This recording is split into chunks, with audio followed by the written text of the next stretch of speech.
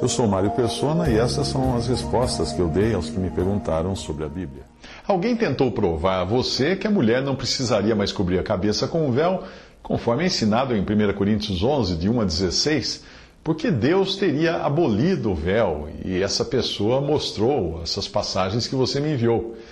Eu já tinha ouvido esses argumentos sendo usados na tentativa de invalidar aquilo que o Espírito Santo ordenou em 1 Coríntios 11, de 1 a 16. E geralmente quem usa desse argumento não entendeu o que o apóstolo inspirado escreveu ali e nem percebeu que é uma ordem dada não apenas à mulher para cobrir-se, mas também para o homem, para não se cobrir. As passagens que você citou, que você recebeu e me enviou, são as seguintes: destruirá neste monte a face da cobertura com que todos os povos andam cobertos, e o véu com que todas as nações se cobrem. Isaías 25, 7. A outra passagem é: e dize, assim diz o Senhor Deus, ai das que cosem almofadas para todas as axilas, e que fazem véus para a cabeça das pessoas de toda estatura, para caçarem as almas. Porventura caçareis as almas do meu povo, e as almas guardareis em vida para vós? E vós me profanastes entre o meu povo por punhados de cevada e por pedaços de pão, para matardes as almas que não haviam de morrer, e para guardardes em vida as almas que não haviam de viver, mentindo assim ao meu povo, que escuta mentira. Portanto, assim diz o Senhor Deus: eis aí vou eu contra as vossas almofadas, com que vós ali caçais as almas, fazendo-as voar, e as arrancarei de vossos braços, e soltarei as almas, sim, as almas que vós caçais, fazendo-as voar, e rasgarei os vossos véus, e livrarei o meu povo das vossas mãos, e nunca mais estará em vossas mãos para ser caçado. E sabereis que eu sou o Senhor. Ezequiel 13, 18 ao 21. E a outra passagem que você enviou é: tendo, pois, tal esperança, usamos de muita ousadia no falar, e não somos como Moisés, que punha um véu sobre a face, para que os filhos de Israel não olhassem firmemente para o fim daquilo que era transitório, mas os seus sentidos foram endurecidos, porque até hoje o mesmo véu está por levantar na lição do Velho Testamento, o qual foi por Cristo abolido. E até hoje, quando é lido Moisés, o véu está sobre o coração deles. Mas quando se converterem ao Senhor, então o véu se tirará. Ora, o Senhor é Espírito, e onde está o Espírito do Senhor, aí a liberdade. Mas todos nós, com o rosto descoberto, refletindo como um espelho a glória do Senhor, somos transformados de glória em glória na mesma imagem, como pelo Espírito do Senhor. 2 Coríntios 3, de 12 a 18. Bom, sem entrar na questão do que significam essas passagens, elas que certamente nada têm a ver com 1 Coríntios 11, de 1 a 16, a resposta para a sua dúvida é muito simples. Não existe a palavra véu nos primeiros versículos de 1 Coríntios 11, de 1 a 16.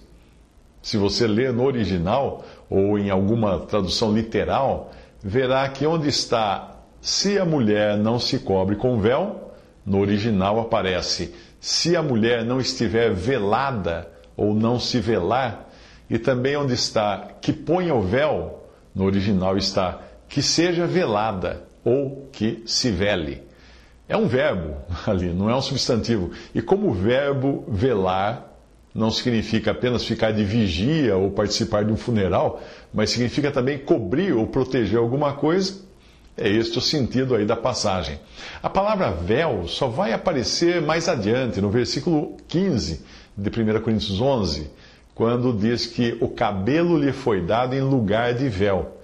Mas aí está associando a cobertura que a mulher deve trazer sobre a cabeça com a cobertura que naturalmente as mulheres têm, quando comparadas com os homens. O sentido aí é de algo para velar ou cobrir. Por isso que fala do cabelo. E no caso do homem, ele por natureza não tem uma cobertura natural tão abundante quanto a da mulher, porque o homem costuma ter cabelo curto ou tem até uma maior probabilidade de ficar calvo do que as mulheres.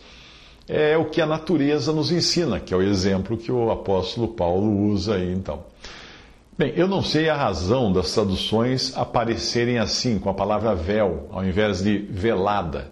Um palpite é que os tradutores teriam trocado a passagem que diz: se a mulher não estiver velada, por se a mulher não se cobre com véu, porque alguns talvez fossem pensar que ele estaria falando de uma mulher morta, sendo velada no funeral. Ou talvez tenham deixado de usar o verbo velar, para alguns não acharem que ele estivesse falando de pingar cera de vela na cabeça da mulher. Ok, agora estou exagerando, mas eu acho que você entendeu. E para não deixar você velado ou no escuro quanto aos 3 versículos que citou em Isaías, o assunto desses 3, ou de Isaías, o assunto ali é a ignorância, ou as trevas em que as pessoas estavam. E essa é a condição natural de todo ser humano, porque Satanás faz tudo para cegar o entendimento dos seres humanos. Daí o véu sobre a cabeça para não pensarem ou não raciocinarem como deveriam raciocinar. A passagem de Ezequiel parece ter mais a ver com costumes e religiões pagãs e com feitiçaria. E a passagem de 2 Coríntios também fala de obscurecer ou velar o entendimento. E nenhuma dessas 3 passagens tem algo a ver com 1 Coríntios 11, onde é dado uma ordenança para a mulher cobrir a cabeça, ou velar a cabeça, e o homem descobrir a cabeça, ou tirar qualquer cobertura da cabeça, quando oram ou profetizam. Visite respondi.com.br. Visite 3minutos.net.